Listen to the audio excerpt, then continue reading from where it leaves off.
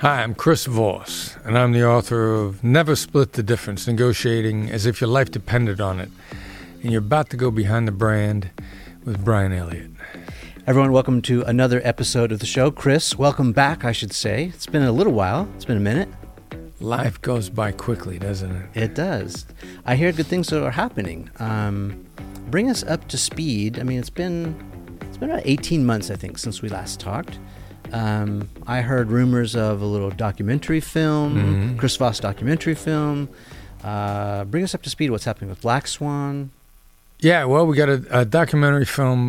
Nick Netton, DNA Films, did a documentary, basically the story of, what I used to do as an FBI hostage negotiator, kidnapping negotiator, and how I took those skills and put them in regular life, business and everyday life. Wrote Never Split the Difference, based on those ideas. It's a best-selling business negotiation book, and what we're doing in the Black Swan world. And the documentary also, what we're going to touch on a little bit is how to take the skills that I learned in law enforcement. We're actually working on taking them back into law enforcement to help settle things out a little bit between the police and the minority communities, like getting better at talking to each other. Empathy is a sneak attack on racism.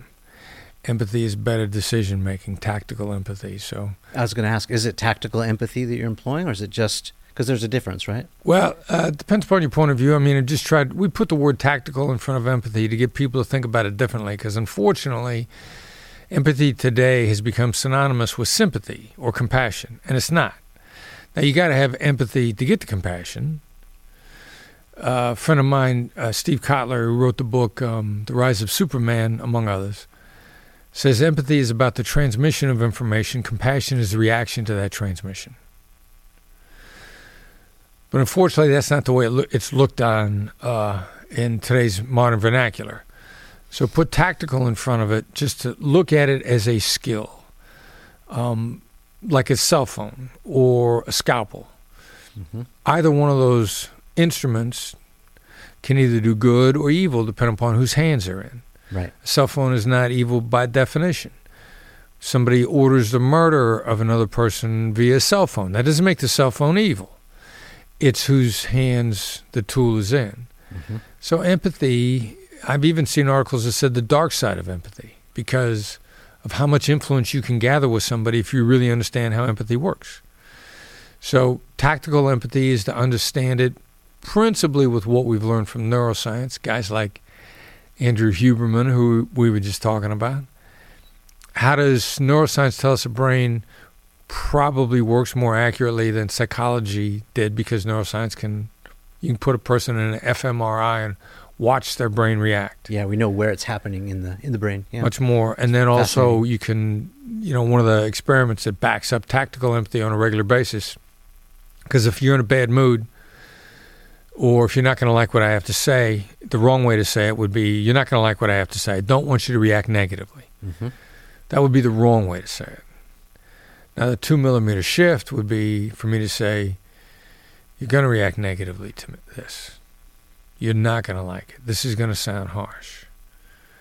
Now, that keeps those circuits from lighting up in your brain. It's like being warned before the doctor gives you a shot. If the doctor says it's going to hurt and he hits you with the needle, you appreciate that you were warned and you were braced and prepared for the pain. If the doctor all of a sudden just stabbed you, you'd be mad. Also, if the doctor said, I don't want you to think this is going to hurt, and then he stabbed you, you'd be like, look, dude, you were lying to me. That hurt like hell. Yeah.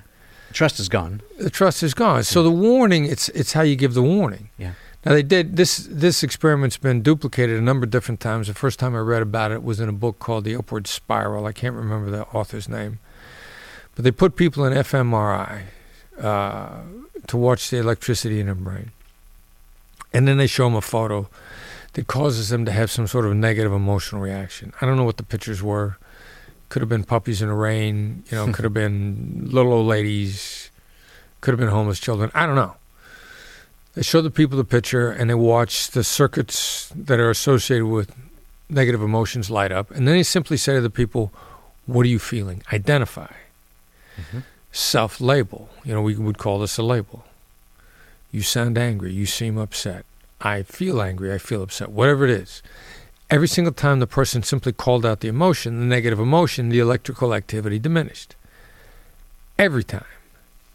Now, the only change in calling out the negatives is how much is it diminished. Mm-hmm. So tactically, if I know that if I call out a negative versus denying it as a means of my empathy, it'll accelerate the effects. Right. And hence the term tactical. Gotcha. I appreciate that distinction. Can you just define then sympathy for us, just so we have a counterpart? As a layman, I would define sympathy as me feeling what you feel. You feel sad, I feel sad. Yeah. On the crisis hotline I volunteered on a long time ago, they drew a real distinction because sympathy is when someone's in emotional quicksand and you try to get in the quicksand with them. Now you're both in quicksand. Nobody gets out. Mm-hmm. Empathy, on the other hand, is identifying that they're in quicksand and then helping them figure a way out. Yeah, the image that came right to and this is probably just a little clue into how my brain works. I thought of, myself eating an ice cream cone and then the scoop just falls right on the ground. Yeah. And you're watching that from a distance and you go, oh, that's the sympathy part, right? Well, that could be either one. Okay. That's really close. If I watch your ice cream scoop down, you're like, oh, I feel so bad. Yeah. Your actual reaction is going to be like, I don't care how you feel. That doesn't help me in any way, shape, or form. I appreciate maybe that you want to be there with me, but that doesn't get my ice cream back up. It doesn't change my sense. You sharing the loss with me does not diminish my loss at all. Right. Yeah. And, and unfortunately, that's so many people learn it the wrong way because what are our examples? The examples that we see are movies and television, and it's always wrong. Somebody says, yeah, I lost somebody once too. Like, I don't care who you lost. Right, you just made it about you. Yeah. Yeah. It's completely about you. But in the movies or in the TV, when somebody says that, the person goes, oh, thank God. Or when a person says, we've all felt that way one time or another. Right. Like, you really don't care. It just invalidates the other person's feelings right away, right? Unfortunately, it has a tendency to do that. But we see these bad models in movies and TV, and then people say, oh, well, it worked on MacGyver, or it worked in The Avengers, or it worked in Justice League. Yeah. I'll try that in real life. Yeah. And you try it in real life, and the other person, if they don't get angry, maybe they're in an emotional place enough to at least appreciate that you tried. Yeah. And that's the best you can. Well, you screwed this up, but thanks for trying. Right. My favorite pseudo attempt at feelings is I'm sorry you feel that way, right? Yeah. As if that's an apology. Yeah. Oh, sorry you feel that way. I have no responsibility in this, but you're like dodging the apology, right? I'm sorry you think I lied. Right. No, you lied. You definitely did. No, you definitely. Yeah. And you're sorry that I caught you. That's what you're really sorry about. Right. Or you lost a deal. So in the context of this discussion this time, my audience, they're made up of founders, entrepreneurs, people at different stages of the startup mode. Maybe they're more in the middle of the game, and small business owners. And today we're here at WeWork here in this little studio too. I'm sure there's a makeup of that audience. Variety of miscreants over there. Yeah. All the misfits like me, like us, trying to build a business, build a brand. Yeah. So one of the first things I've heard you talk about a little bit, I wanted to maybe unpack further, is this idea of the result. Like, so if you're in charge, if you're the boss, because I'm my own boss, and one of the things... Which means you work for a jerk? That's right. It's one of the things Seth Godin told me. He says, if you are your own boss, chances are, you have it worse than you've ever had it. And he's totally right. I'm very self-critical. Anyway, so I'm always wrestling with this idea of, when I have people now working with me or working for me, or partnerships, collaborations. Right. How do I get things done? Do I need to be the jerk to get things done? What's the advantage or disadvantage in your worldview of negotiation? Let's say, because you go into a negotiation, you think, I'm not that guy. Like I don't come in guns a-blazing, or like I don't even have a voice that carries back to the back of this room, let alone, I can't really talk with authority. I get made fun of all the time when I get mad. It's like my voice goes up just maybe a decibel or two. Anyway, I'm just not that guy. I'm more calm and relaxed. But I feel like sometimes I can be like perceived as a pushover or perceived as weak if I'm coming into a negotiation without, huffing and puffing my chest out or whatever it takes, that I see other people do who I see are more extroverted than me. I tend to be more introverted. So can you talk about that? Give us some advice in terms of negotiating, coming in as the jerk or coming in as the nice guy or nice gal. Talk about that a little bit. Well, a couple different parts there that are really interesting. And the first one is, I feel like I don't want to look like I'm a pushover, or, I got to come in, I got to demonstrate authority and all that.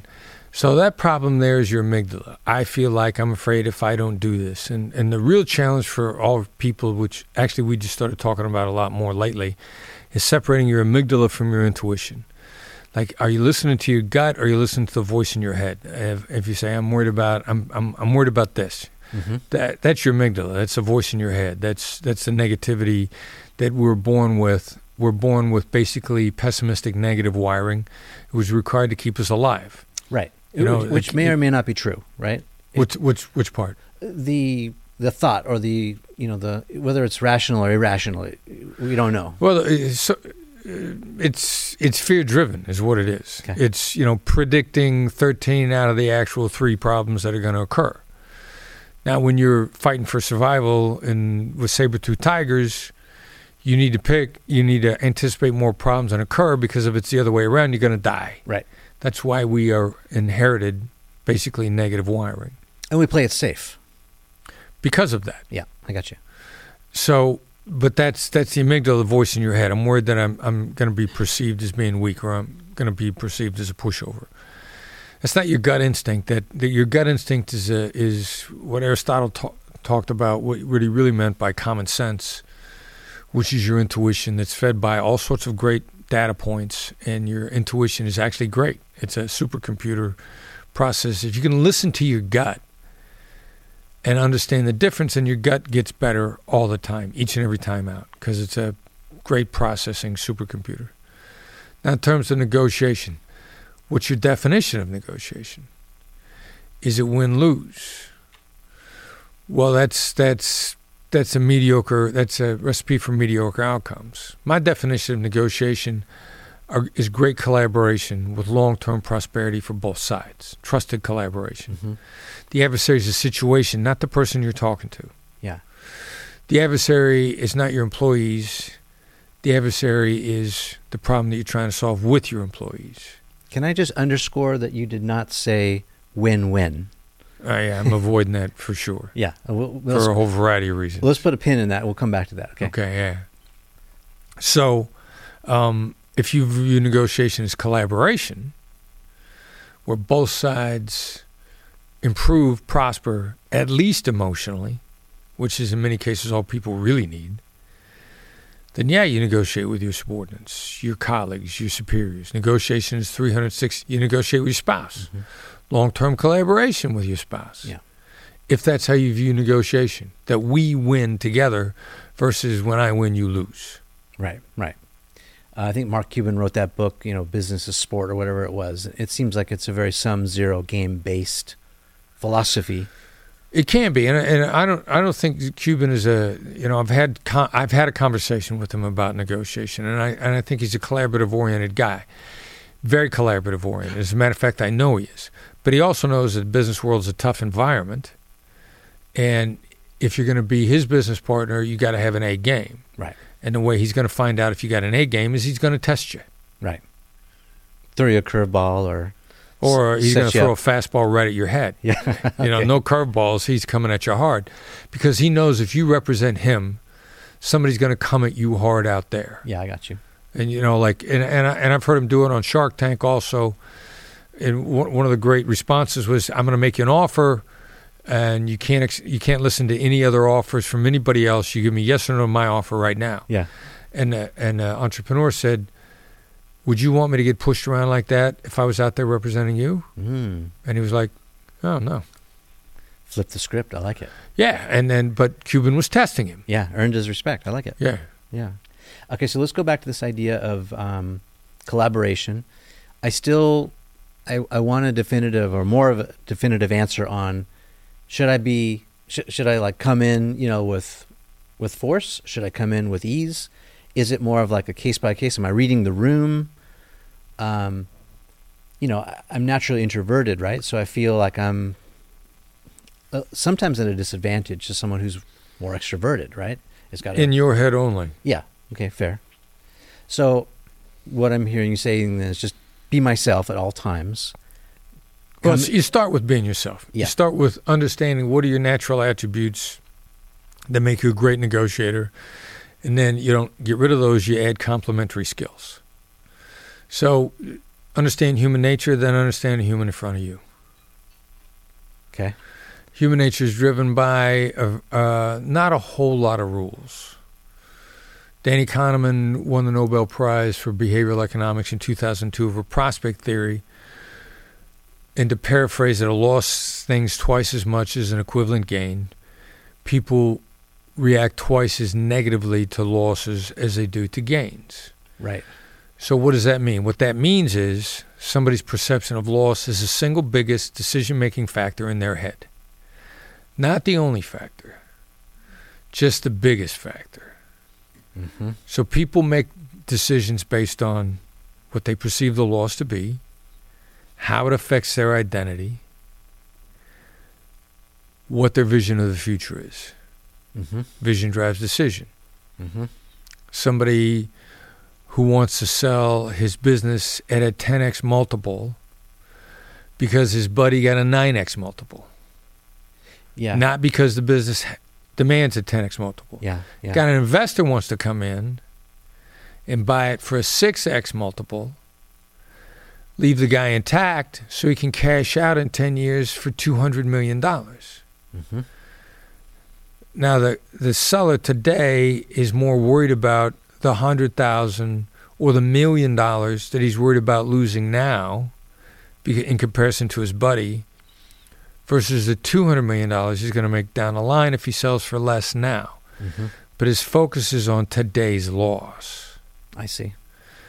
So that's going to make up that guy's mind. And then he's got a vision of loss now. So you use empathy, use tactical empathy to gently get in somebody's head, knowing what you're looking for. What's the vision of the future? How does it affect their identity? What kind of losses are they looking at? Mm-hmm.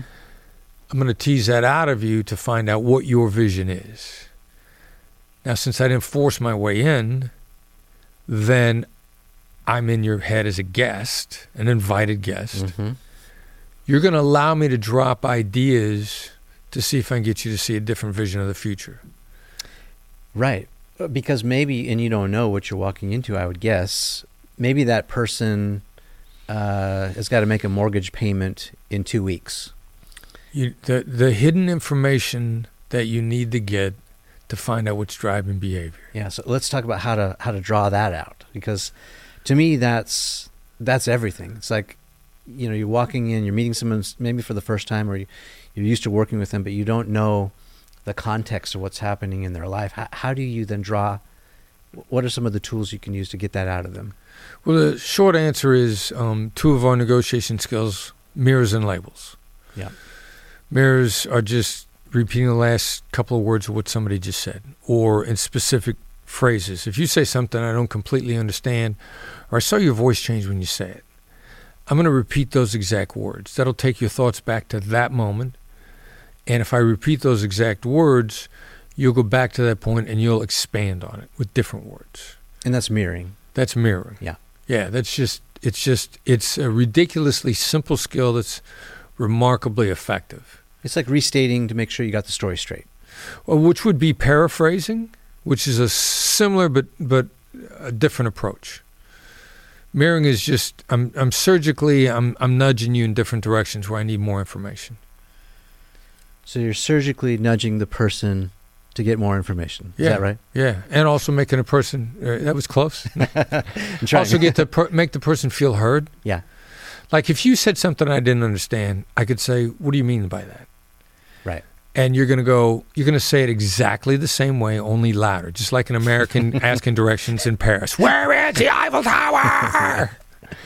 Yeah, that's exactly what people do. Yeah. But if I mirror you, if I just repeat the words, I don't know why the brain flips a switch and you say to yourself, oh, well, I need to expand with different words because since he said the words, he heard them, and for whatever reason, it's inadequate, so I got to change the words. Yeah, it's like your little internal thesaurus starts taking over. Yeah. For whatever reason, I don't know why. I just know it does. Yeah. Now, everybody likes to be mirrored because everybody likes to expand, expound. They like to feel listened to. Yeah, I would co-sign that. Nobody has a problem talking if they're being listened to. Introverts will talk and not shut up if they're being listened to. Yeah. The introvert shuts up when the other person wants to talk instead. Introverts shut up around extroverts because extroverts won't shut up. That's right. I feel steamrolled sometimes. Yeah. Yeah. Introvert is like, what do I need to open my mouth for? Yeah. I can look at my watch while you talk. We'll be here for an hour. Right. So introverts, they tend to be more introspective. We think probably if I had a choice to recruit somebody to the team, I'm going to be very leery of an extrovert and I'm going to lean in the direction of an introvert because we gotta analyze what's going on. Introverts, by definition, are up in their head a little bit more, so they're probably going to lean more towards analysis, unpacking, diagnosing what's going on. Yeah. Much more than an extrovert will. Which one are you? I'm probably, I don't know. I'm probably an introvert. Okay. Probably, yeah. So I had Susan Cain on the show. Susan Cain wrote that book about introverts, where she did a lot of taxonomy or labeling. And there's a category I didn't know about called ambivert. Yeah. Which is a little bit about the hybrid. Right. And I don't know. I probably toggle between that because when I'm on stage or I'm in front of people, maybe just because I'm used to it, I don't get nervous anymore. I don't mind speaking. Right. You probably relate with this. Yeah. It becomes like a callus, but anyway. Yeah, I don't know that there are that many actual extroverts. Like for me, the test was my former boss, Gary Nessner, the guy who ran the negotiation unit when I recruited me into it. Like we'd teach all day long, which would be exhausting for me. Me and everybody else on the team. We get done at the end of the day. We're like, I'm going to go back to the hotel. I want to sit down. I want to be left alone. Yeah, you're recharging. Gary would want to go out. Let's go out. Let's talk to people. Let's meet more people. I mean, he would gain energy the more people we interacted with. That's an extrovert. Yeah. Like he never ran out of gas around people. People energized him. Yeah, he fed off of them. Yeah. None of the rest of us did. Yeah. Okay, so let's go back to win-win. Why is win-win not a win-win? Why is it bad? So in terms of the vernacular, the terminology, what I've found to be true is if somebody uses the term win-win in the first 5 minutes of our conversation, they're trying to get me to do something for nothing. Got a great win-win deal for you. You know what? The deal is win for you and zero for me. Right. But people, when that terminology first came out, the sharks, the cutthroat people, learned that phrase is a great way to get you to drop your guard. Okay. Right, because it sounds good. Yeah. Sounds win-win. Yeah, okay, I can trust you. Right. The really vicious negotiators are like, if I say this, they'll do this for free. Yeah. In the Harvard early days, they did the guys at a business school sort of did an analysis. They called them claim value negotiators and create value negotiators. The claim value were the win-lose guys. The create value were the, quote, win-win guys. And then they put them up against each other to see what would happen. So if a claim value and claim value, two cutthroats go head-to-head, it's pretty much a draw. Okay. Cancel each other out. I got it. Cancel, and nobody wins, nobody really loses. Right. It's a tie. Right. They're both playing offense. The create value guys create value and create value go together, and they do fairly well, but it's not a home run. If you were to grade it on a typical grading scale, maybe they get a B+. The claim value go against the create value. The claim value destroys the create value guy. The claim value hits a grand slam home run. The create value guy gets slaughtered. How does that translate in business terms? Yeah. Until you understand how to navigate both, the claim value hits home runs or ties. Mm-hmm. The create value gets B+ or gets fired. I'm going to guess that's because the first sort of knows exactly what she wants. The claim value guy. Yeah. And it's like, there's the goal, and she goes after it, and then she either gets it or she doesn't. So it's a win or it's a tie. Yeah. I would guess the other guy doesn't know. It's undefined. Is that the reason? Why is that happening? They probably leave themselves open to it being undefined. Yeah. Yeah. Let's talk and let's see what we can create together. Yeah. And so then the real evolution is being able to navigate with either one. Hostage negotiation skills, like I come off as very understanding, and you are not going to push me off my position. That's right back to the tactical empathy. Then that's what you're talking about. Like I'm not giving in. You're not going to exploit me. Right. I'm not going to strike back. What I'm going to in a hostage negotiation, what I learned was just to wear you out. Okay. And one of my heroes and a mentor was a UN hostage negotiator. He said, the secret to negotiation is learning to exhaust the other side. So if you're a claim value guy, if you're that guy, I'm gonna wear you down. I'm gonna use passive aggression on you.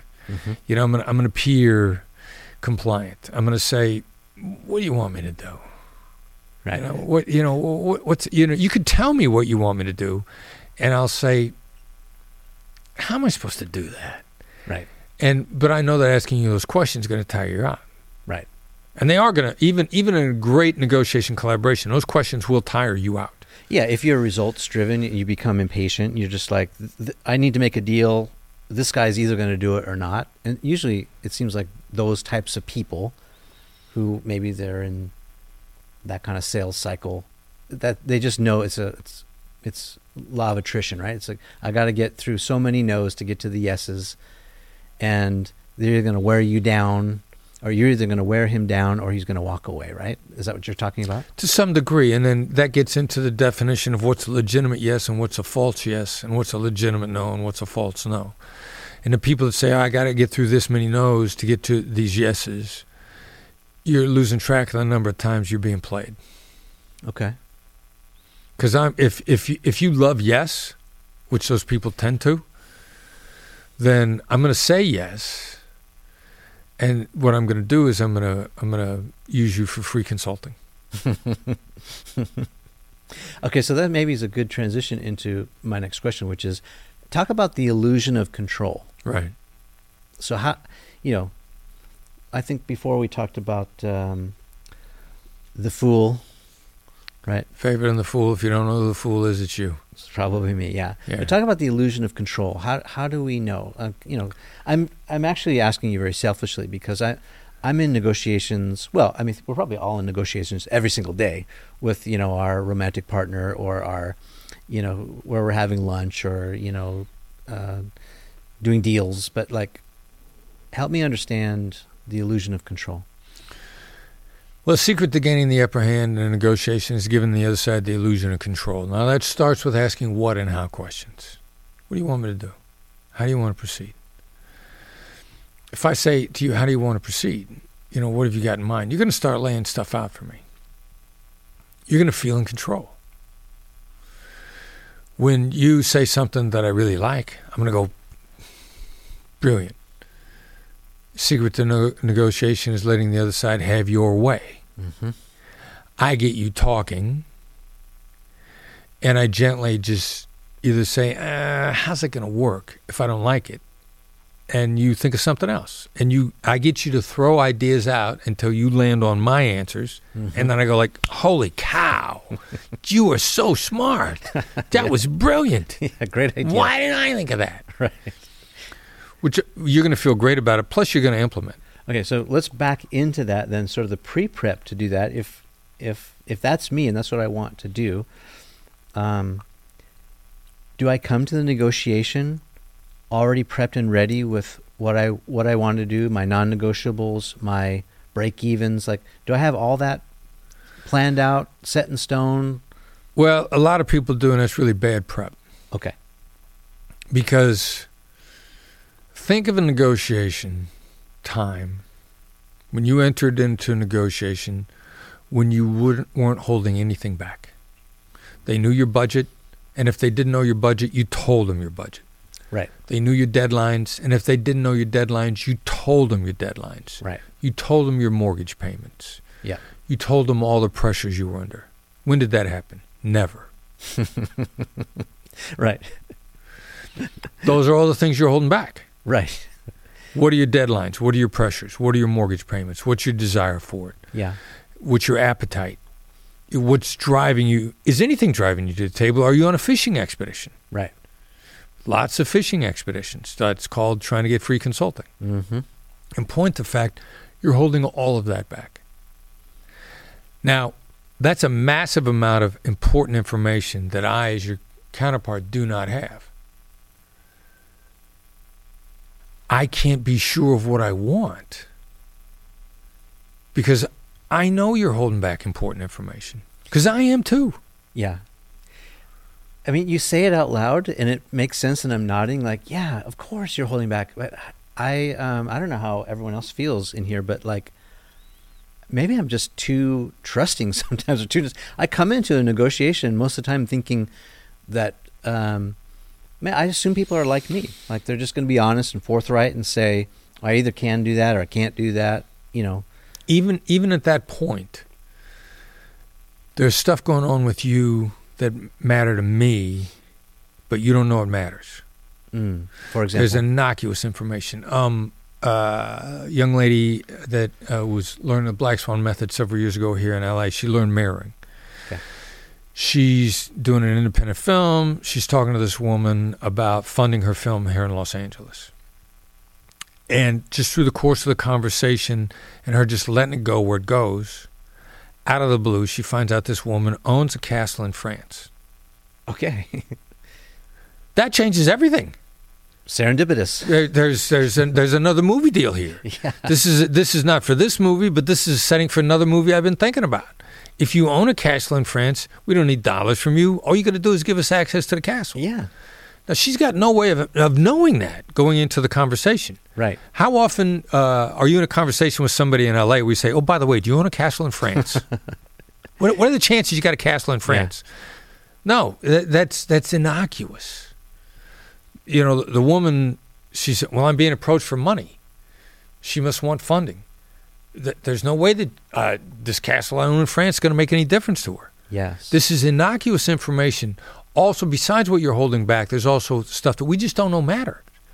And that's why detecting deception is like one of the biggest ruses in the business world.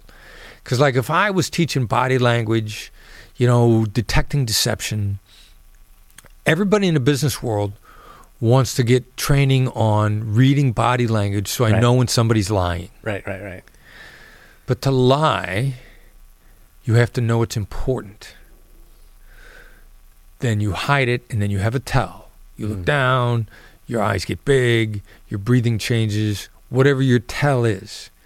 But you have to know it's important. Again, the castle in France, there's no tell there. Right. Because she doesn't know it's important. Right. She doesn't have context, yeah. So detecting deception is a fool's errand.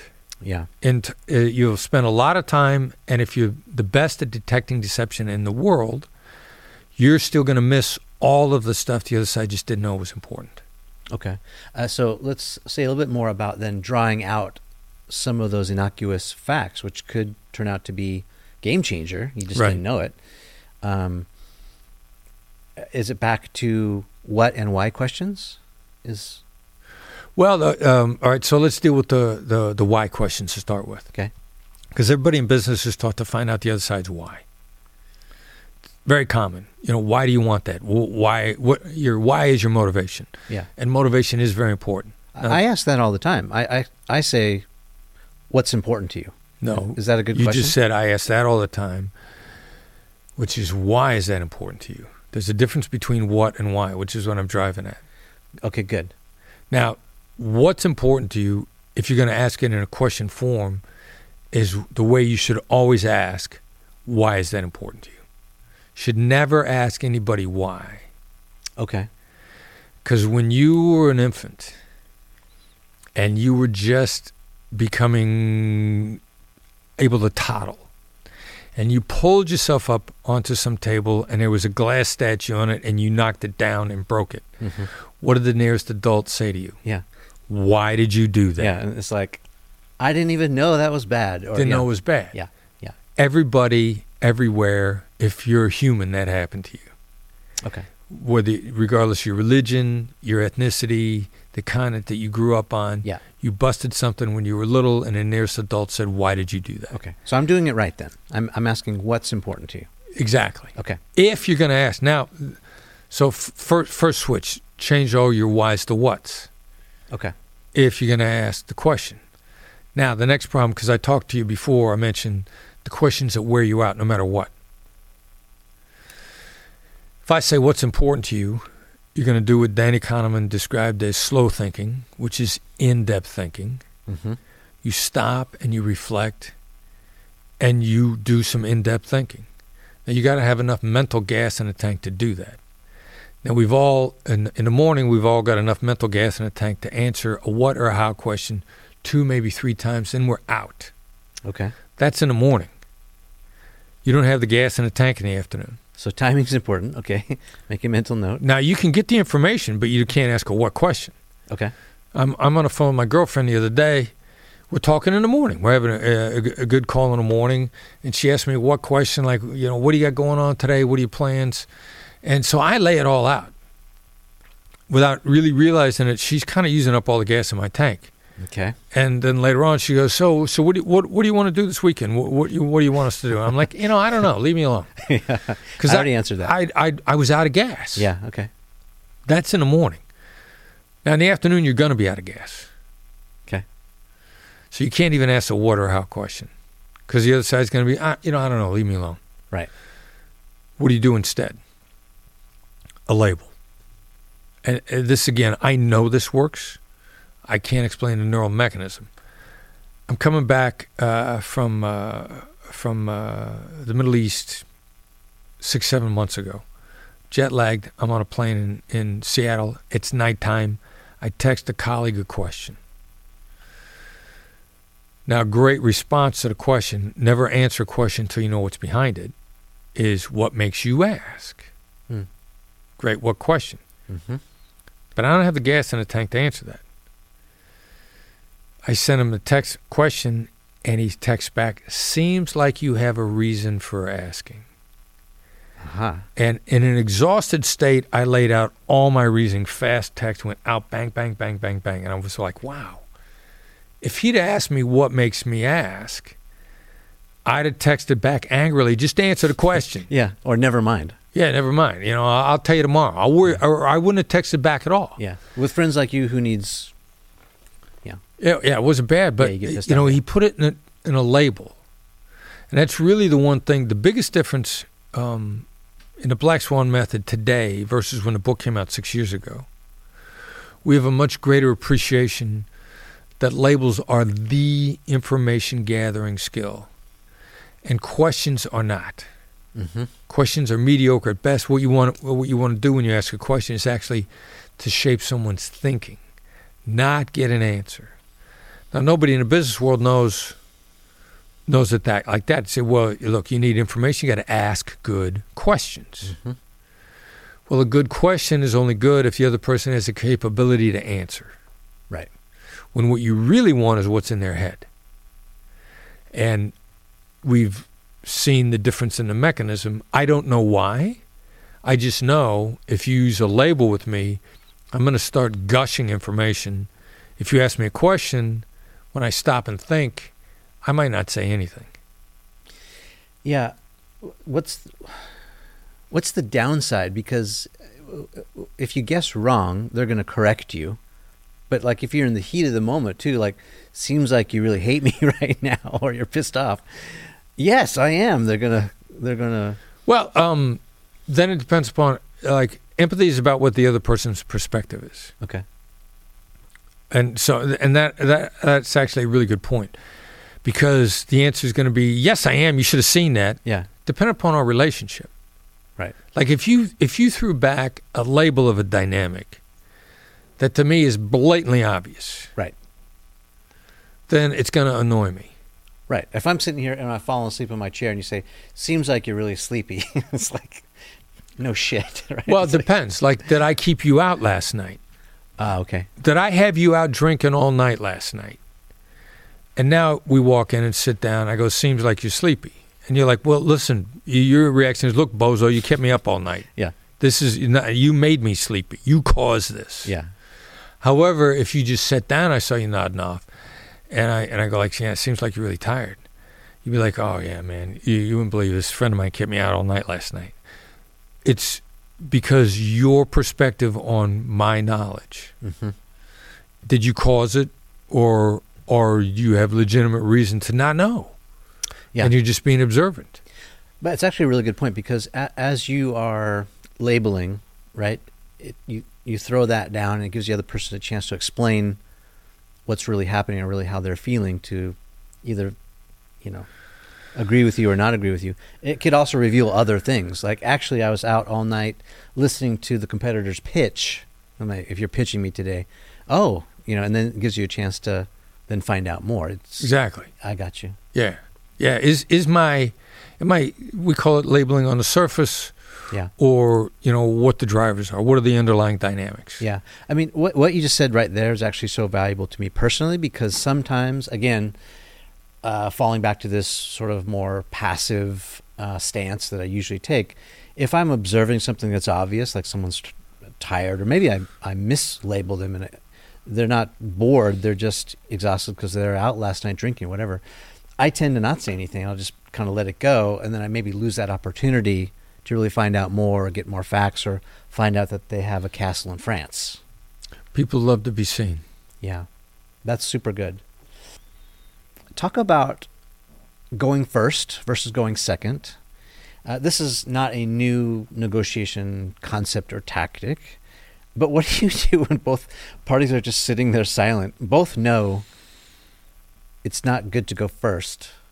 And you're just sort of at this, like, you're playing chicken, sort of emotional chicken. Like, well, all right, so you and I sit down, and you're trying to get me to go first, and I'm trying to get you to go first. Let me give you a scenario. So in my case, if I'm doing video production or commercial projects Right. with someone, they'll say, how much is this going to cost, right? And they Right. want me to say my budget first. Let's take it in that sense, right? Yeah. And I never want to volunteer the budget. I learned that the hard way. He or she who names price first loses. And I've done that before. Right. So I can attest to that. And so what I usually do is I say, what's your budget? Mm-hmm. Right. And then there's usually this dance, which is, well, I don't know how much it's going to cost. And we do this whole, it's a dance, right? Right. So what do we do if I don't want to go first, but the other one's sort of forcing me to go first?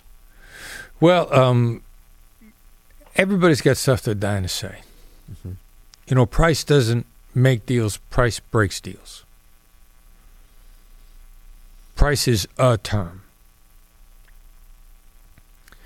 And everything around it is either going to make it a good price or a bad price. So if you're really price focused, let's just talk about the stuff around it. Mm-hmm. Like what I give, I get paid a lot of money for my keynote speeches. Would I give one for free? If Warren Buffett's looking for my services and he's going to sit in the audience, who's going to be in the audience? Mm-hmm. Have they ever bought negotiation training before? Mm-hmm. Are they really interested in negotiation training? Mm-hmm. everything around a price begins to either make it a good deal or a bad deal. How long is the delivery? How detailed oriented? How complicated is it? How many people do I got to bring? How long is it going to take? What's the turnaround time? Where's it going to be shown? So if you're really focused on price, there's a reason for your focus on price. I'm going to say sounds like price is really important to you.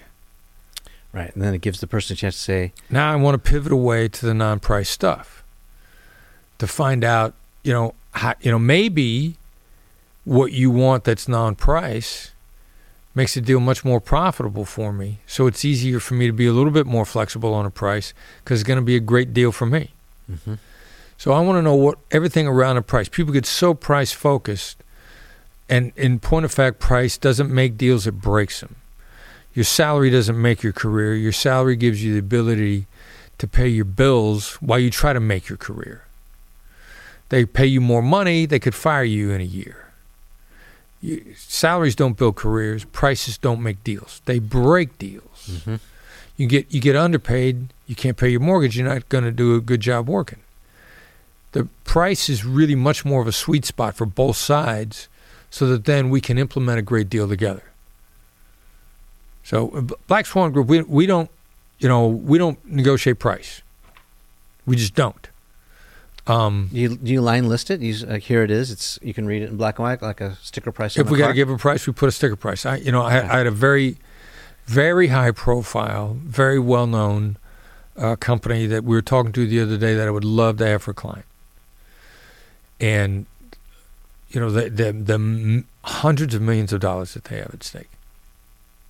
And so we outlined what we wanted to do, because I don't just want to give you negotiation training. I want it to actually make a difference in your bottom line. Sure. Which means it's just not a day of training. There's a lot of stuff. There's a perishability of knowledge. There's periodic follow-up. There's changes in your culture. Yeah. We got to make it sure it sticks. It's a whole package. Yeah. So the guy said, okay, so this is a package with all the bells and whistles. Now give us a price without the bells and whistles, just stripped down for the basic 2-day training. Yeah. I said, we're not doing that. Oh, you said you're not doing it? Yeah, I said no. No. This is the price. Oh, he asked for 2 prices? He asked for 3 prices. Okay. I want to see 3 different versions bronze, silver, of the gold, package. that kind of thing. Okay. And I said, we're only doing 1. Okay. Period. This is the price. This is what I need to do in order to get it to stick on your end. It does me no good for you to take negotiation training, no matter how much money I make, and have it not work for you. Because either you're not going to repeat, or you're going to tell people, yeah, we took the Black Swan training, it didn't really make any difference. Right. So I'm not doing that. Yeah, you set yourself up for failure. Here's what we're going to do for you, and this is what the best effort that we can give you. I'm not giving you a mediocre effort. I don't care how much you pay me for it. You could pay me the same amount of money for a mediocre effort. I still wouldn't do it. Yeah. Yeah. So, ours is on delivery. And our price is going to be a bargain if we deliver. There's some integrity issues here too. Right. I'm not selling snake oil. Right.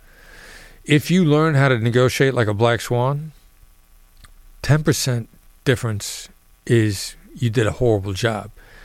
And they told me we got to cut. We need a 10% return on our investment. This is what those dollars would look like. And I thought to myself, if you do what we tell you to do, you're going to get a 30% return on your investment. Yeah. So we're a bargain. So I'm not cutting my price. We don't. And then if you give me a price, I'm going to pay your price. But I want to know what comes with it. Right. What's the return on it? What do I get for that? Right. Yeah. I will pay a premium price for a premium product, because a premium product is going to be worth far more than a price. Yeah. And it goes back to knowing that you're the favorite then in that case. If price is not an issue, you're the favorite. You've been sought out, right? More likely, if price is not an issue, they still might be after the how and looking for free consulting on the how. Mm-hmm. How do you guys implement your secret sauce? They may be looking for that because they want to duplicate the process themselves internally. Okay, so you kind of gave us a short answer of how to say no, But can you say more about saying no and how important it is to end on a positive note than a negative note? Well, let's start with how do you say no. You got to let out no a little at a time. Mm-hmm. And you got to be prepared to say no clearly, hard, and draw it in the sand. But it's really the fourth way you say no. Okay. The first way you say no is, how am I supposed to do that? Now, you put up some sort of barrier. Well, it's not necessarily a barrier. That's really an implementation question. I'm trying to get you to see that implementation is impossible for me. And I'm trying to do it in a deferential manner. Okay. And so I'm forcing you to take a look. I'm forcing you to engage in some problem solving. How is generally a question that's designed around uncovering implementation. If you're asking me to do something that's impossible, my first answer to test you is, how am I supposed to do that? Now, you might fire right back at me about 1 time in 10. You're going to fire, that's your problem. Okay. Or, I definitely thought that before. Here's how you're going to do this. Okay. You're either going to put the problem back on me or you're going to explain it to me. Well, I love that. I love that answer, because what you didn't say is, that's impossible, or that's ridiculous, right, or you're an idiot for even suggesting that. Right. Right. These are things you might be thinking, but you reworded it in a very diplomatic way. Right. Right. Now, and then we're stepping all the way back roughly towards no, but I never want you to get blindsided by no. Okay. If you ever hear no from me, you're going to see it coming. Right. And you're going to appreciate that you weren't caught off guard. We say no all the time. I'm involved in another negotiation right now that I'm politely, clearly, gently saying no. And because I'm saying it politely, clearly, and gently, they're working on solving the problems. Okay. Because they want you so bad. And also because I'm not being a jerk about it. Okay. I'm like, look, and I'll say, really, look, I understand why you're asking for what you're asking for. I can't do that. Here's why. Right. Here's why that doesn't work for me. Yeah, it could be logistics. It could be timing. It could be budget. It could be a lot of reasons. Yeah. Now, if I lay that out to you, then you get to make a decision on your own. You preserve your autonomy. You either walk it away, no hard feelings, or you see if you can solve it. Right.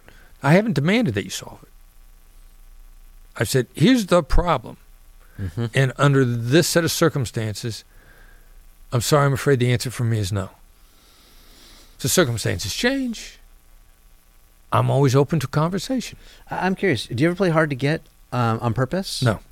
Okay, so you're always just a straight shooter. That would shooter. be disingenuous. Yeah.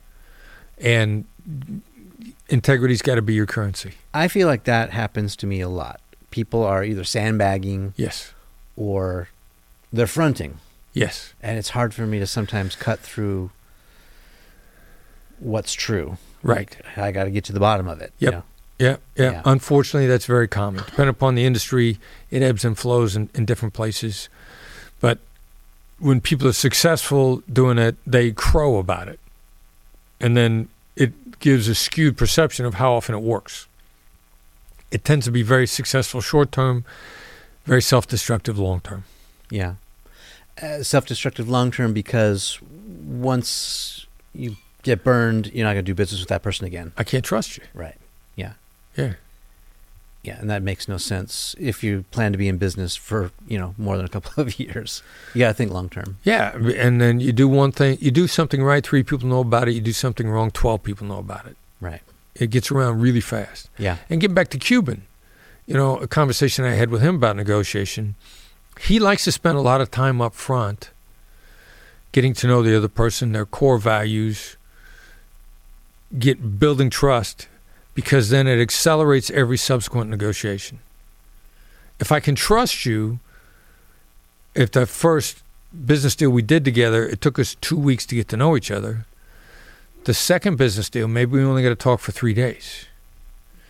And the third or the fourth deal, you call me up, let me know what you want. I agree or disagree, and we move forward. There's a trust is an accelerator. It increases your velocity of the number of deals that you can make. Yeah. So you got to be trustworthy, and you got to deal with people. And you get burned occasionally. That just made you smarter. let me dig a little deeper on that question, which is, how long do I give the other person until if I want to do the deal with that person, let's assume I trust that person, the deal seems reasonable, it's collaborative, but for whatever reason that person's dragging their feet or hasn't made a decision, and I've got other options, how do I know when to cut bait or when that other person's just trying to wear me down? Like, is there a... No, really early on. I mean, either you're making progress or you're not. If you're not making progress, it's for a good reason. Okay. The other side's disorganized. It's not important to them. They're playing you. If you're not making progress, you need to get out. Or they're not the decision maker. That's happened to me too. Well, there's the decision makers. There's this great mythology about the decision maker. The deal killer is every bit as important as the decision maker, probably more important than the decision maker. A long time ago, we were competing for, we were in a bidding process for negotiation training for Verizon. And we didn't get it. And another company was leading for a broader group of training and wanted to make us part of it. And so we're like, all right, if you can get us into Verizon and they buy the negotiation training, we'll happily do it. So we didn't get the contract, but in the process, the company that was leading the proposal said fully 50% of the deals that Verizon signs are never implemented. Wow, half. And then you start looking around and you start seeing that's really common. Wow, so they say yes, and you're like, we won, and then it doesn't happen, and you're like, well, they got a signed deal except for, and everybody knows the T&C phase, the terms and conditions phase. Right. The attorneys get a hold of it. The attorneys, and there's always outs. Okay, yeah. So, and the attorneys may decide to tank the deal because they're annoyed that the person has signed it. Yeah. Or they're annoyed that they weren't consulted before it's signed. An attorney who's not consulted before a deal is signed, in order to show that they're earning their living, right, has to do everything they can to tear the deal apart. Yeah, good point. So they're the deal killers. That's how they put points on the board, yeah. That's how they but what would happen if you found a way to involve the attorneys in even thinking about the deal before it gets signed? How do you do that? You say, what do your attorneys? How do your attorneys feel about this? The other deals your attorneys in the past have had problems with. How's it broken down for you? Okay. How does your internal counsel feel about this deal? Now I'm going to ask you that 3 or 4 times. Again, a how question is not designed to get an answer. A how question is to get you to think. Mm-hmm. Now the first time I ask you, how does your internal legal counsel feel about this? They're going to say, they're fine. Don't worry about this. Yeah. They're good about it, but it's gonna bother you that I asked, and you're gonna wonder, and you're gonna start thinking about, the last deal I signed before checking with them, they killed it, right? And you're probably gonna write it off. But if I ask you that the second time or the third time, you're gonna think, I really hate it when they kill my deals. Yeah, and that's embarrassing. Yeah, so I'm gonna go check with the internal counsel to see what they think of this deal. Yeah, I'll send them a draft ahead of time instead of wait till the very end. This is what I'm thinking about. Yeah. And here's what I'm dealing with, and here are the pressures I'm under. I'm trying to get you to engage in a negotiation with a team behind you that are not coming to the table. And the minute you start to coordinate with them, then I start to diminish the deal killers. Mm-hmm. I love that. That's like preventive maintenance in a way, right? Like Very much so, right? Yeah. You don't put preventive maintenance in your car engine, what happens? Yeah. You're dead. You're done. I mean, I think you hit it on the head. Yeah. Yeah, that is excellent advice. Can we talk about criticism? How we should interpret criticism? Should ignore it all the time. Okay, how have you mastered that? Because I am not good at that. Sometimes, well, let me just say, I'm my own worst critic. I'm very self-critical all the time. That's your amygdala again. Yes, I know. Listen to your gut, not your amygdala. The first step in solving the problem is to admit you have a problem. I've met the enemy, and it is me. Yes. Okay, so ignore all criticism. Okay, say more about that. Never take advice from somebody you wouldn't trade places with. Okay. Don't take directions from somebody who hasn't been where you're going. You'll never be criticized by somebody doing better than you. Okay, I've heard all those before. I think those... So if they're not doing better than you, they haven't been where you're going. Now, they might be right. but the percentage of times that a critic might be right are so low that it's a bad gamble. We don't live in an ivory tower world where everything is black and white, nothing's 100%. We live in a Las Vegas world where you're playing the odds. Mm-hmm. The chances that a critic is wrong is 99 times out of 100. Good odds. That they're wrong. Right. I'll take those odds. So you're going to bet on the critic's advice when they're wrong. Now they're right 1 time in 100. Yeah, sometimes it does. Stick. That's a low stakes percentage. You need somebody who's right more than they're wrong. Mm-hmm. Now the person you would trade places with, the person who's been where you're going, are they infallible? No, they're just right more than the critic is. So you seek out the people that you would trade places with. Have you ever been in a negotiation with someone who, starts to criticize your either approach or your... Like my counterpart is criticizing me? Yeah. There's something out there called the drama triangle, or AKA the Cartman triangle. I learned about it on the suicide hotline back in the 1990s. It's relevant then, it's relevant today. Somebody's criticizing you in a negotiation, they're playing the role of persecutor. They're trying to knock you off balance. They're trying to get you defensive. Yeah. It's not really an ethical thing to do. Right. It's to exploit you, to take advantage of you. Well, this goes back to my original question, which is sometimes I feel like I get bullied, or critics or bullies or persecutors. Yeah. They're not on your side. It's not always so overt, like Right. It's sometimes subtle or passive aggressive, but it's here's one of the most subtle ones out there that people are repeating all the time. Look, I'm really disappointed in you. Yeah, I expected more from a varsity letterman, right? It's like that type of approach. Yeah. Yeah, I mean, and they're like, that's very manipulative. Right. You've been in business for this long, Anybody that uses that phrase, you got to take a close look at them. Right. Because the very manipulative type learns it. Learn it. Yeah. Like and if when you're looking for it, it's hysterical. There was I think a Republican congressman somewhere in the South, not U.S. House of Representatives, but I think a local congressman had been involved in an affair for a really long time, but denying it. Until finally a reporter basically gave him the text messages that he'd been going back and forth with the woman. Right. So he was caught red-handed. Sure. So immediately he goes, I'm very disappointed in myself. I'm like, this guy knows how to weasel out almost anything. Because if he's disappointed in himself, then now he's the adult again. You don't got to punish him because he's punishing himself. Right. So, yeah, I'm so disappointed. I let down my family. This is a guy's work, he's dodging responsibility. When you're the victim and the persecutor at the same time, then who's going to punish you? Yes. Chris, okay, it's almost like a trauma response. Like I have experienced this a lot, I think. It's just been insidious. Like I haven't been aware of it. It's been like under the radar. Probably as I'm thinking back, these are kind of classic narcissists who I've been negotiating with.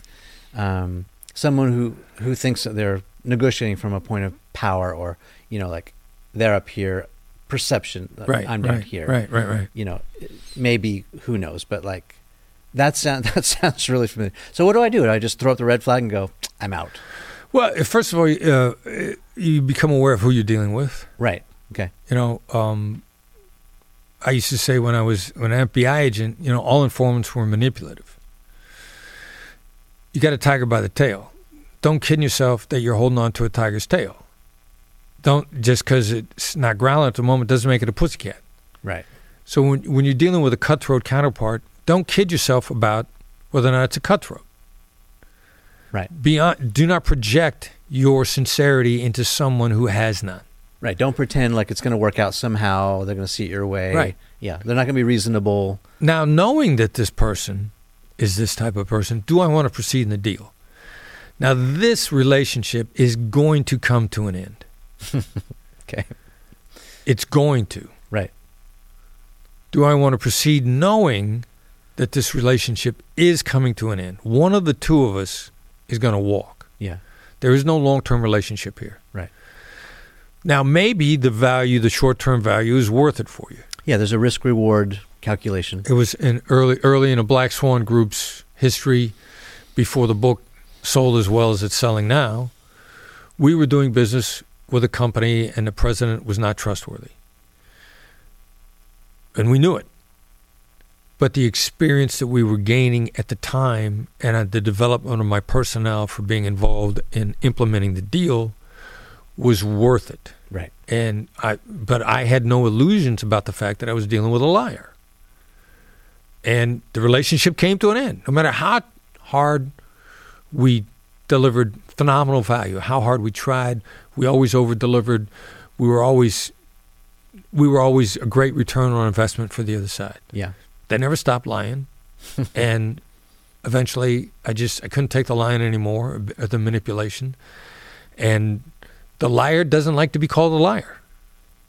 They hate it.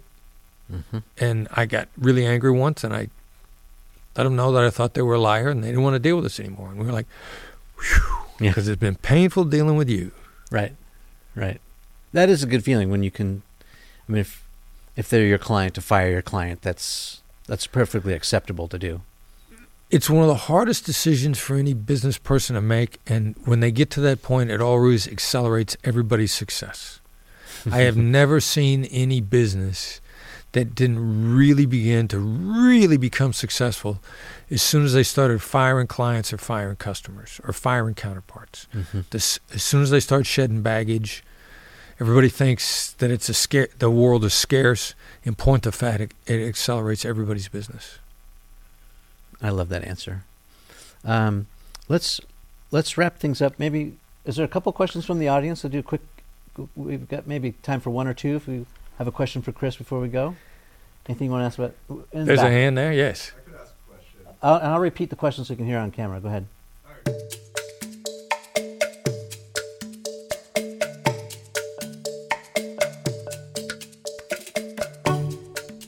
Like, human nature basics are universal. Period. Everybody's born, when we come out of the womb, we're pretty much exactly the same. We get a basic wiring. It's a lot like your respiratory system. Everybody has the same respiratory system. Our emotional wiring is referred to as the limbic system. And there's a lot of great analogies to the respiratory system. For example, if I were to ask you to control your emotions, you could control them for about as long as you can hold your breath. Eventually, it's going to go back on autopilot, just like your breathing will. So culture is on top of how you're wired as a human being.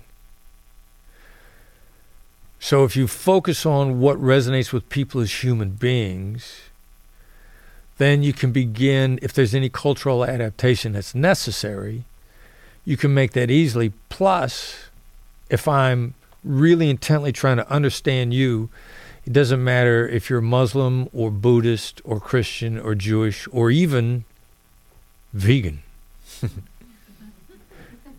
You're going to appreciate being understood. And so that's what makes the skills work in every country.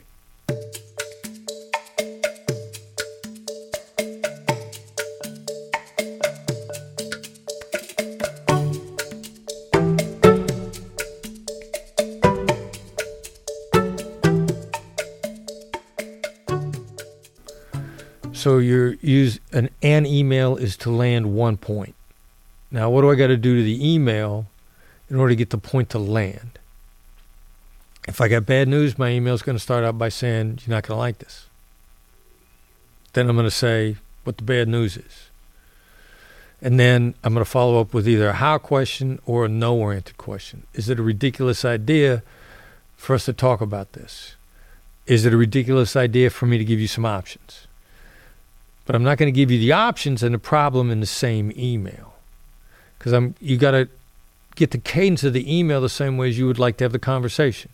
A good conversation, you speak and you shut up and you let the other side respond. Whereas emails, we want to give our whole speech in one email. And then the other side reacts negatively to the one thing we didn't want them to react negatively to. So you can do it in writing, you got to chunk it down. Can I ask, what's the follow-up question to that? What's the psychological benefit of asking what sounds like a negative? is this ridiculous Right. that we're doing so and so, or is this a terrible idea? Why not go in with positive? People feel safe and protected when they say no. When people say yes, most of the time they're concerned. Yes is commitment. What am I let myself in for? What's the catch? What did I miss? If I say yes, what kind of problems is that going to trigger? You never think that when you say no. You feel safe and protected when you say no. Does that have a caveat at all? Like, even if it's something simple or and obvious, like if I say, do you want to have a follow-up meeting? That's a yes or no. Or should I say, would you be against, or is it a ridiculous idea to have a follow-up meeting about this? Very much like the problem with why is a problem with yes. You know, I may be asking you why, and I may not be accusing you of doing something wrong. But if you did do something wrong, I'm always going to ask you why. So you've been conditioned. I think in Africa they have a saying, once you've been bitten by a snake, you're afraid of ropes. You've been conditioned on why. Now, what's the problem with yes? The hustler, the con artist got you with yes. Would you like to sleep better? Right. Would you like to make more money? Would you like to live longer because you slept better? Right. Now, you know I'm going someplace with that. Yeah. And the minute you say yes, you're going to be worried that you've just committed to buying a $35,000 mattress. Right. And so everybody that hustles other people, those that flim-flam, that bamboozle you, Yeah. they bamboozled you with yes. Now, you've been yes battered. So once bitten by a snake, you're scared of ropes. Mm-hmm. Even though you, in a completely different circumstances, you're a genuine guy. You're not trying to flim-flam me. You're not trying to bamboozle me. Right. But the problem is you engage in a behavior that the con artist engaged in. And so there's an institutional instinctive reaction that's already been built into me that I can't help but get worried on any yes. Mm-hmm. It creates some anxiety no matter what. Okay. So we just get out of it entirely. You call out the elephant in the room right away. You Call the elephant in the room out, or even if I call you on the phone, is now a bad time. Yeah, I do that a lot. Because I guess I want people to do that to me. Sometimes most of the time it's a bad time if someone just calls me these days. And if they say that, what's your answer? Yeah, it is a bad time. Yeah. And now you're both on the same sheet of music. Okay, I won't waste your time. Are you against suggesting a time? But in point of fact, if I say it's now a bad time, and you say it is a bad time, almost every single time you're going to tell me when a good time is. Right. I can't talk to you now. I could talk to you in an hour. Right. I got an hour tomorrow. My Wednesday afternoon is completely open. Now I got your undivided attention at a scheduled point in time. Mm-hmm. I love it. We might have time for one more. Let's go in the back.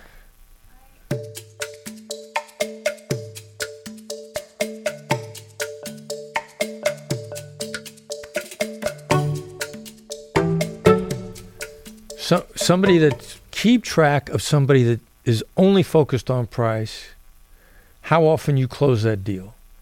You're going to find that close rate is probably really low. Now, what's that behavior begin to look like? The first response, if somebody just wants a price, my reaction to that is the label sounds like price is really important to you. Their answer is going to give me more of a clue as to whether or not I'm being played. Whether I'm the fool in the game, am I the rabbit, am I there to drive the price down on the favorite? Also in the count, do we have a previous relationship? Have I dealt with them before? They're most likely going to price shop somebody they've never dealt with. So if you've never dealt with them, that continues to gather evidence that they're only looking to you to drive down a price on a favorite. So start to look for the behaviors that you're concerned about.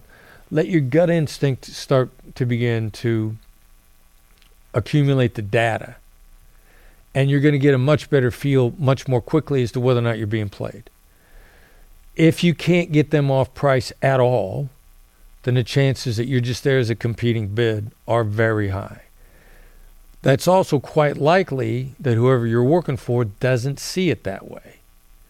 That's why you need to start to collect your own data on a profile of a real buyer, or the profile of somebody who's just price shopping, or feature shopping or looking for free consulting. If you can then show the percentage of people that you close who start out with that phrase is very low, and if you can't get them out of that phrase, then your boss is going to forgive you for moving on to the deals that you will close, because in point of fact, you're going to increase your deal velocity. The Challenger Sale is a good book, philosophically speaking. It's not great at teaching you how to be a challenger. They lay out to you why you should be a challenger.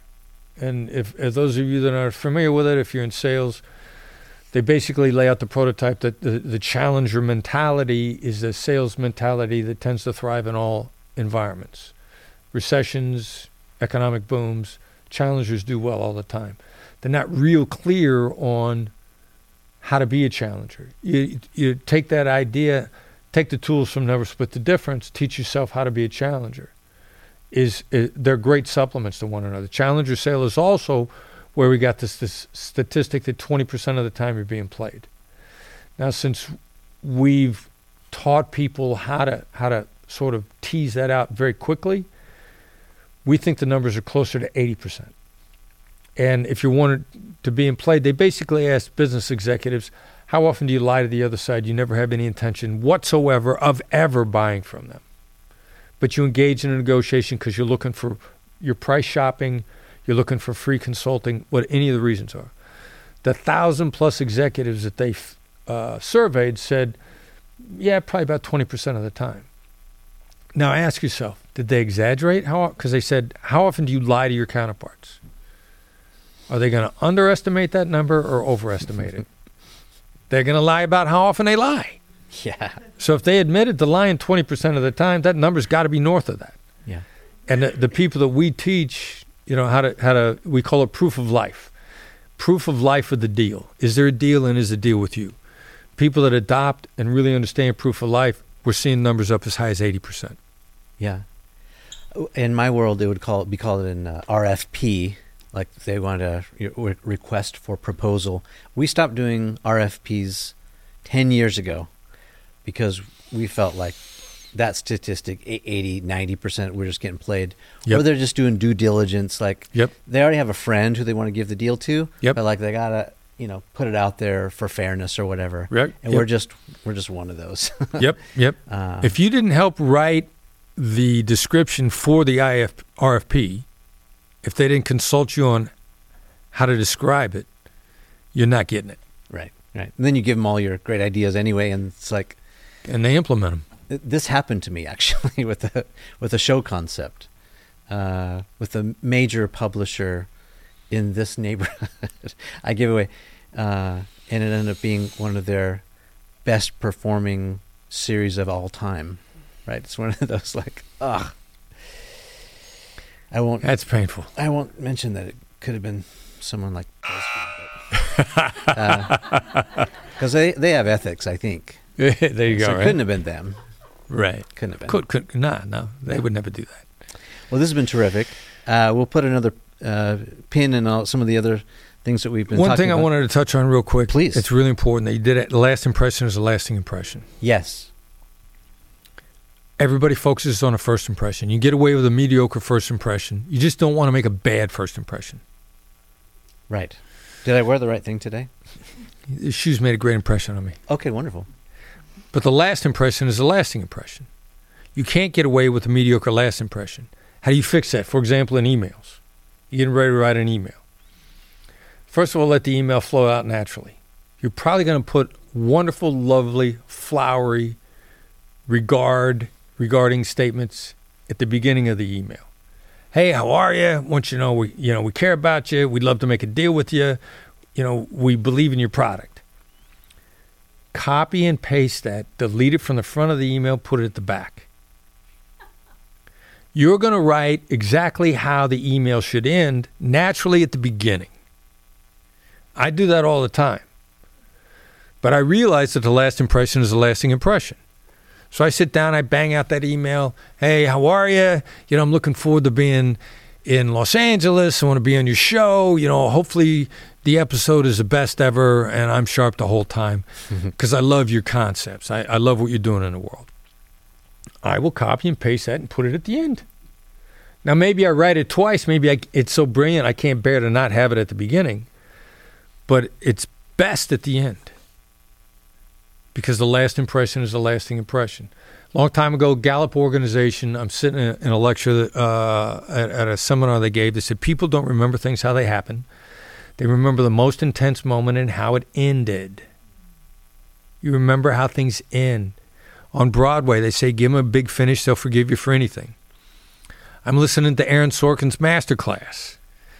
And he says, your movie could be an hour and 30 minutes of phenomenal entertainment. And if the last 15 minutes stink, the critics are going to kill you. Because the last impression is the lasting impression. Your first impression just can't be bad. It could be mediocre. But your last impression can't be mediocre. It's got to be great. So that the brilliant stuff you put at the beginning of your email, put it at the end. I love it. Let's give Chris a round of applause. Talk about the newsletter? Please. We got a free negotiation newsletter. If it's free, I'll take 3. Famous FBI saying. Government saying. But that's not what makes it valuable. It's actionable and it's concise. That's what makes it valuable. Something that's free doesn't matter if the advice is useless or if it takes a long time to get through. Simplest way to get the newsletter is a text-to-sign-up function. The number you text to is 33777, 33777. The message you send to that number is Black Swan Method, BLACK space SWAN space method, METHOD, not cap sensitive. That's the best way to sign up. The newsletter is a gateway to everything. Training announcements, when are we going to be in LA, when are we going to be in New York. You get a concise, actionable email on Tuesday mornings, any announcements on special stuff we're putting out, and you're rocking and rolling. I love it. And then for enterprise level consulting, people can go to Black Swan Group. Where do they find you? The website is blackswanltd.com, BLACKSWANLTD, like Love Until Daylight .com. The info at blackswanltd.com. It's going to get routed to the right person. Whatever you're looking for, the right person will get back to you. Awesome. Chris, always a pleasure. Thanks, man. Can't wait to see the doc film. Can't wait to see all the things that you're doing. Appreciate you. Yeah, thanks, man. Thanks for having me on. Great. Let's cut. I mean, we were just sitting back, chopping it up, reminiscing about the good old days and all that. Tracking my roots, where I came from and where I'm going.